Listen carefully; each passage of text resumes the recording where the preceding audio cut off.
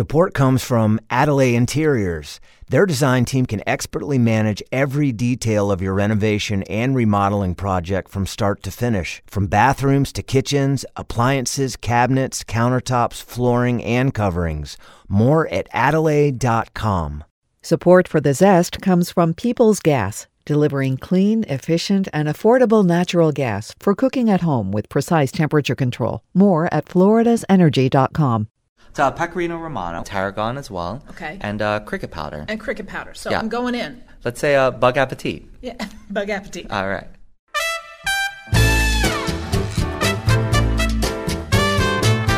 This is The Zest, citrus, seafood, Spanish flavor, and Southern charm. The Zest celebrates cuisine and community in the Sunshine State.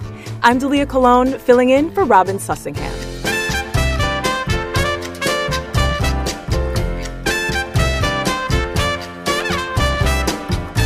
This week, you know how people are always complaining about how buggy it is in Florida? Well, if you can't beat them, eat them. We're stretching our palate to include some edible insects. Plus, we're taking another look at this country's first Thanksgiving. Historians say there's a good argument to be made that it happened here in Florida. Support for the Zest podcast comes from Seitenbacher brand natural foods like muesli cereals, oils, oatmeal, energy bars, gluten-free fruit gummies for the kids, organic coffee, and more. Available in supermarkets, health food stores, or online at Seitenbacher.com. If your idea of adventurous eating is to serve Cornish hens instead of one large Thanksgiving turkey, then how about caviar dotted with black ants or crab with a side of grasshoppers?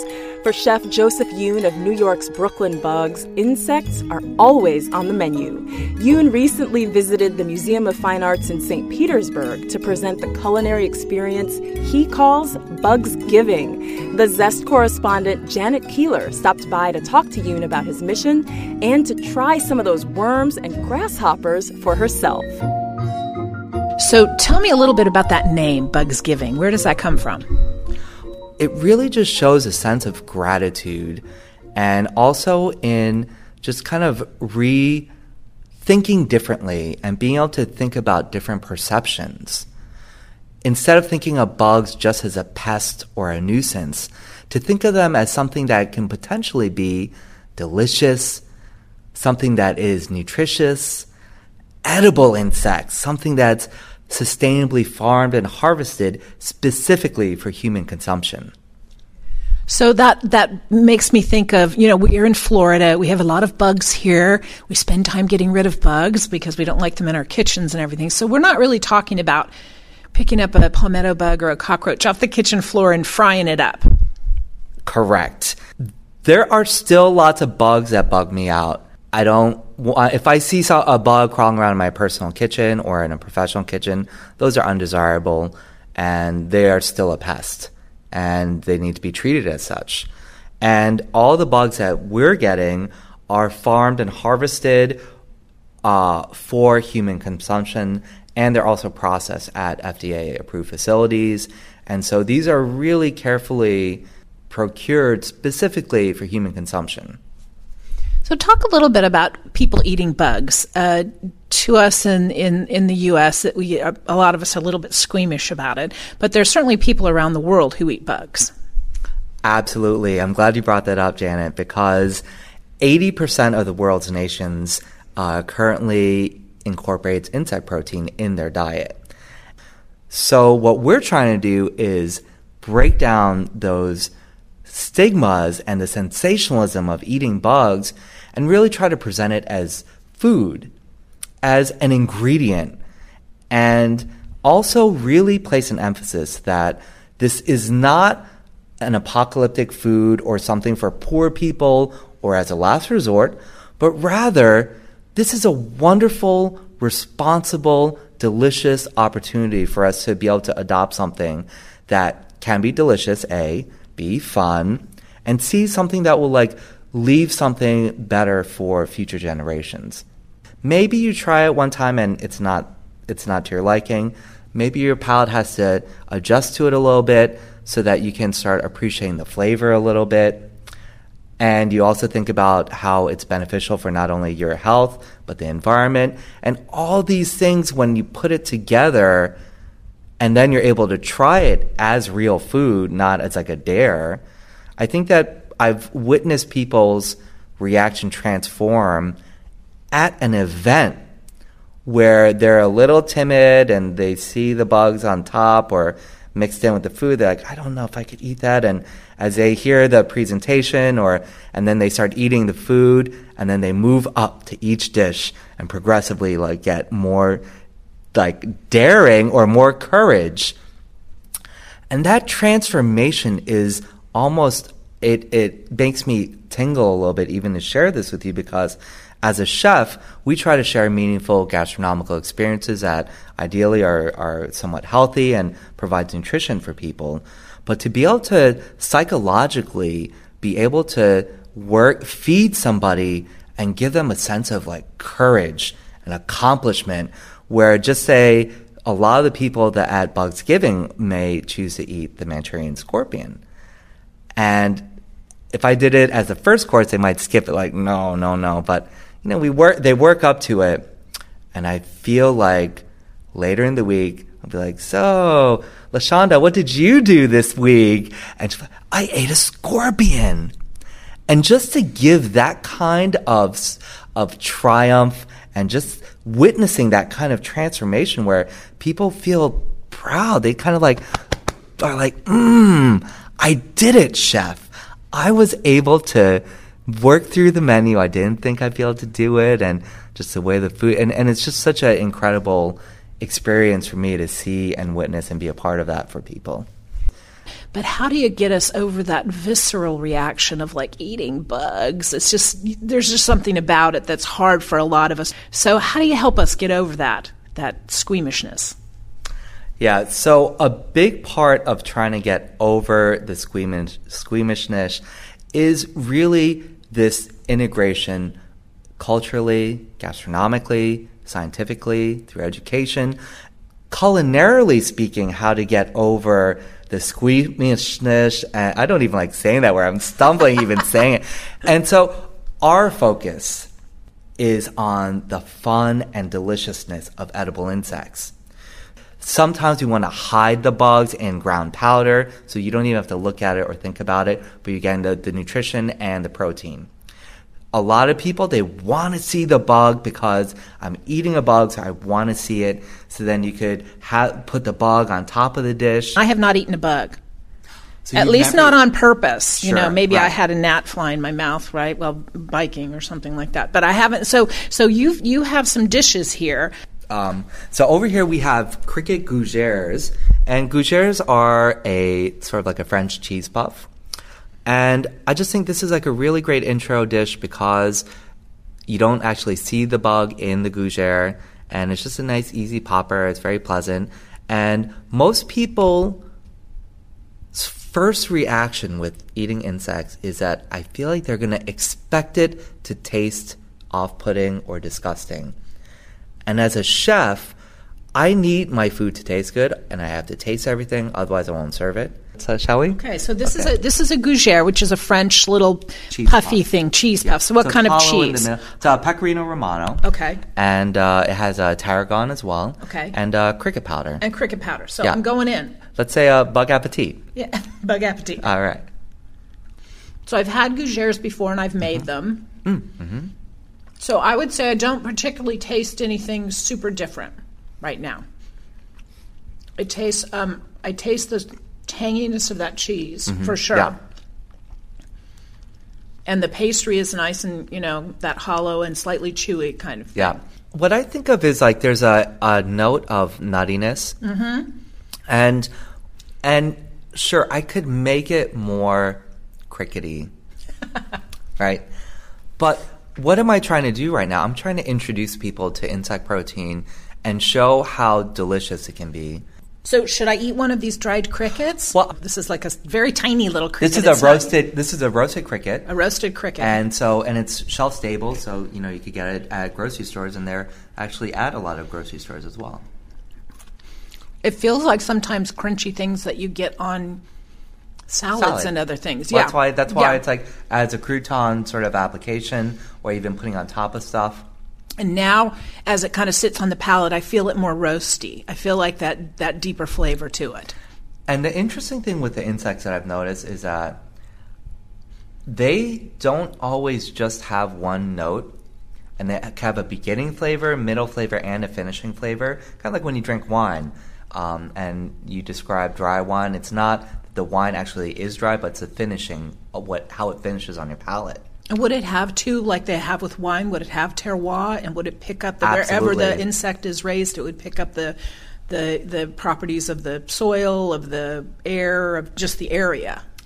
So 100%. It would be different that way. Because if you think about the gastrointestinal tract of these bugs, they're quite small, and so what they eat and what they consume, it's going to have a big impact on sort of their flavor profile. So 100%, yes. Yeah. So let's go on to this next one. Okay, so this next one is a very playful dish, and it features superworms and grasshoppers with Honeycrisp apple, and it has Greek yogurt, honey, and it also has bee pollen. And the interesting thing with honey, sometimes when I'm at events, I don't mention the honey, and I go, and we have bee vomit. People are like, ew, what's that? I'm like, oh, I'm sorry, honey. Maybe, and they're like, what? I'm like, well, I mean, honey is the byproduct of bee regurgitation. And so just like that You're really laying it on now. I am laying it on right. I don't mean to be so off-putting about honey, because I love honey. But it's just like, it's a demonstration of how just rephrasing something, or just for people to just like appreciate like what they're actually eating. And they're so, I mean, is eating bugs so like weird if you consider eating bug vomit? So I should take a piece of this, we can take a piece, make sure I get some of the guy. You can get as much or as little as you want. Okay. Here we go. Okay. Bug appetit.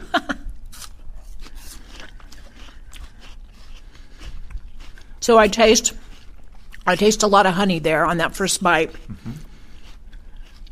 And now I feel like I'm having some sort of spice in there. Not a spicy thing, but now I know it's not honey, so it's not apple. So that's the super worm. No, you got the grasshopper in that one. I don't know yet my grasshoppers from my super worms. That's right, I'm getting there. And maybe try I'd love to hear what your thoughts are on the flavor of if you scoop that one with these guys here. Okay. Yeah. And these are the super worms. I can't wait to hear what you think of the flavor. Just so you know, there's 3 of them on here, so I'm not shying away.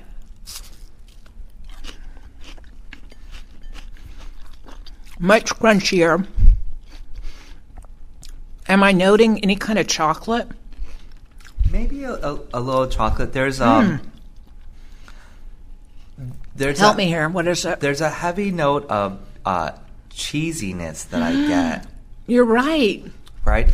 And sometimes it's hard to place it because you don't think of, you're like, what does this bug taste like? And we're trying to put new categorizations how we're going to describe these flavors. Yeah. And I still search for ways and new ways to like describe some of these flavors sometimes.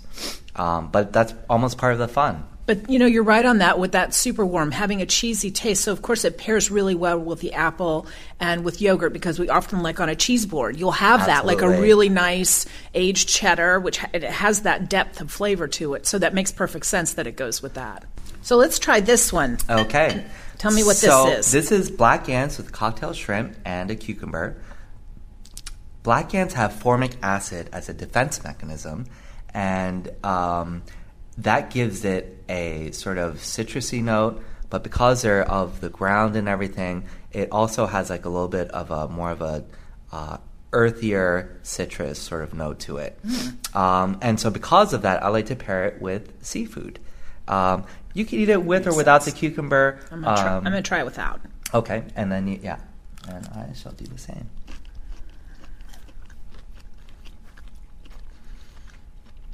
So now, I do taste a little citrus there. If you want to just try a little bit. Mm-hmm. And they're a little spikier, these guys. Yeah. Mm-hmm. I feel like I know I'm eating bugs. Yeah. It's not a bad thing. Oh, wow. So when you taste just one, It pops. just one little ant, it's super. It really does pop. You really get the flavor to it, and it's like almost like a little burst of citrus. You're right. I didn't put any lemon in. I didn't squirt any lemon on the shrimp. And when you ate it, you probably. I mean, to me, I just think it's like just a well prepared cocktail shrimp, and it's a balance of flavors created by the formic acid in the ant. But when you eat it, it's not like, oh, I taste like the ant. It just like kind of blends with like the food, and it's like a composed dish or idea. Mm-hmm. Bugs are you eating? We're going to get that sophisticated, right? So we'll know. Is it super worms or is it these neat little ants? Yeah. So let's see. What is this? Okay, so here we have. I mean, sometimes I try to hit people's comfort spot, like I was telling you, and so here we have mealworm mac and cheese bites. So we made just these delicious mac and cheese, and then we bread it with panko crumbs, and so just like nice, easy bite size. Well, a couple bites, and then we put some green God. It's like just like an herbaceous sort of sauce on top of it, just to brighten it up a little bit. But this one is. Oh yeah. This is really not for the. I know you don't like this word, but not for the squeamish on this one. Only because they kind of poke out of there. But there's nothing about it that would make me not want to take another bite. Oh, good. Okay, so now on my my last dish I'm going to try here, and it just looks to me like some cute little brownie bites. So tell me about that. That's just it. So we have Cricket chocolate brownies. And we use cricket protein cricket powder to add to the mix. But then we also added the crickets, and how you noted that they were roasted and had like a little nuttiness to it. So instead of adding walnuts or nuts, we add whole crickets as well as the cricket powder. These are good. Oh, thank you. Just the brownies in general, a little bit chewy, but there's a little crunchiness in there, and I see what you mean now. It almost feels like it's taking the place of nuts. Yeah. And that's the goal, really. Mm-hmm. And it's really... Those are good. Oh, thank you. It's really just trying to present this as delicious food. Mm-hmm. So I can't thank you enough for spending the time with us and giving me my first taste of bugs. So I don't think it'll be my last, though. I'm very impressed. Janet, thank you so much for coming and sharing our story. And it's really been a pleasure. Thank you so much. Thank you. Janet, you are one brave woman. That was the Zest correspondent Janet Keeler speaking with Chef Joseph Yoon of Brooklyn Bugs. You'll find photos of some of his dishes at thezestpodcast.com. Forget pilgrims, pumpkins, and Plymouth. The first Thanksgiving feast took place in Florida, not Massachusetts. That's according to historian Rodney Kite Powell of the Tampa Bay History Center. He spoke to the Zest host Robin Sussingham about why Florida deserves credit for the first Thanksgiving. We all learned, that the first Thanksgiving took place in Plymouth between the Pilgrims and the Indians. So now we hear that the first Thanksgiving may have actually taken place in Florida. How it really makes the most sense to explain the idea of a Thanksgiving, that first Thanksgiving, and so the idea of thanking God for a safe travel and arrival, and for this kind of the ability to kind of keep on living, occurred here in Florida before it occurred in Plymouth, actually several years, 56 years before the 1621 Pilgrim Thanksgiving. And that took place in St. Augustine, and it was on September 8th, 1565, and it was led by several different Spanish priests. It was all part of the expedition of Pedro Menendez de Aviles, and there were around 800 crew members who were part of that. And so a variety of people, not just Spaniards, but people from all over Europe who were part of that crew to try and create a settlement in Florida, which was successful. Well, who were they having Thanksgiving with? So it was the people that were on the ship, the explorers, I guess mainly Spaniards, but you said other people who had, other sailors, I guess, who had come from elsewhere. And then who were the Native Americans? What was the tribe then? So they actually did invite the native group that was in the St. Augustine area. They're known as the Saloi. And they did take part in this ceremony, and so there's actually a description of it. That's one of the priests, Father Lopez, recounted later that as the ceremony was progressing, the native people imitated everything that they saw the Spaniards and the other congregants doing, and so they didn't know what was going on because they couldn't, of course, speak the language, and they'd never seen a religious practice like that before, but at least it appeared they were showing, some form of respect to it by imitating what they saw. So why didn't that become our first Thanksgiving? Why do we have the story of the Pilgrims instead? Well, the same reason why we don't think about a lot of things as being firsts here in Florida, but in fact they are those firsts, and that's because this was a Spanish celebration, and the Puritans and what we think of as a traditional first Thanksgiving and the founding of Thanksgiving was English. And we the United States, grew out of the 13 English colonies. And so, Florida history, Spanish history, even French history, those stories just weren't maintained as the history of our country was being written in the 19th century. And so that was kind of the aborted history because they weren't from England. Exactly. So the English history, English stories won out in general over those non-English stories. So you still had things like Ponce de Leon and those little facts, but some of the great details and some of those other great stories, like potentially the first Thanksgiving occurring in St. Augustine, those just get shuffled away because it doesn't follow the English narrative. Describe to me, what do you think it looked like? What was the ceremony like? What was that Thanksgiving like? So the ceremony was religious. It was a Catholic ceremony. It was actually, there was a feast day on the day that they arrived, and it was the Nativity of the Blessed Virgin Mary. And so it was a Catholic ceremony of Thanksgiving. And they would have had a meal afterward. And since they just arrived, they had the foodstuffs that were on board the ships for the journey across the Atlantic Ocean. And so they had hardtack, which is really, really hard crackers, basically. Kind of a stew that would have been made of garbanzo beans and pork. Not, like Spanish bean soup, but it was called cocido. But it was maybe kind of precursor to a soup that we would be more familiar with. And they would have had red wine, and so wine would have been part of it. And the one thing that isn't known is if the Saloi actually brought food to the occasion. So that's, the part of the Thanksgiving story with the Plymouth colony, of course, is that they were starving and the native people had to help them. But if, in fact, there was food brought by the native Floridians, it would have included the animals that were here, turkey and deer, and even gopher tortoise, plus lots of fish, because again, you're on the shore, and so the estuary in St. Augustine would have supplied, trout and redfish, all kinds of other things. And then there was corn here, as well as beans and squash, and so you may have had something that we would resemble as a pumpkin.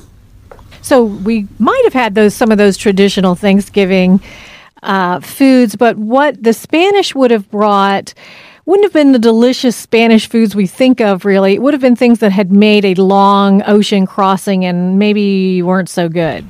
Exactly. So yeah, the offerings that the Spanish really had, and that's, again, that probably would have been the majority of a feast that they would have had on this particular feast day, would have been the things that can survive a long ocean journey. So salt pork and hardtack, and again, wine would have really been the main features of that table. Yeah, the wine might have been good.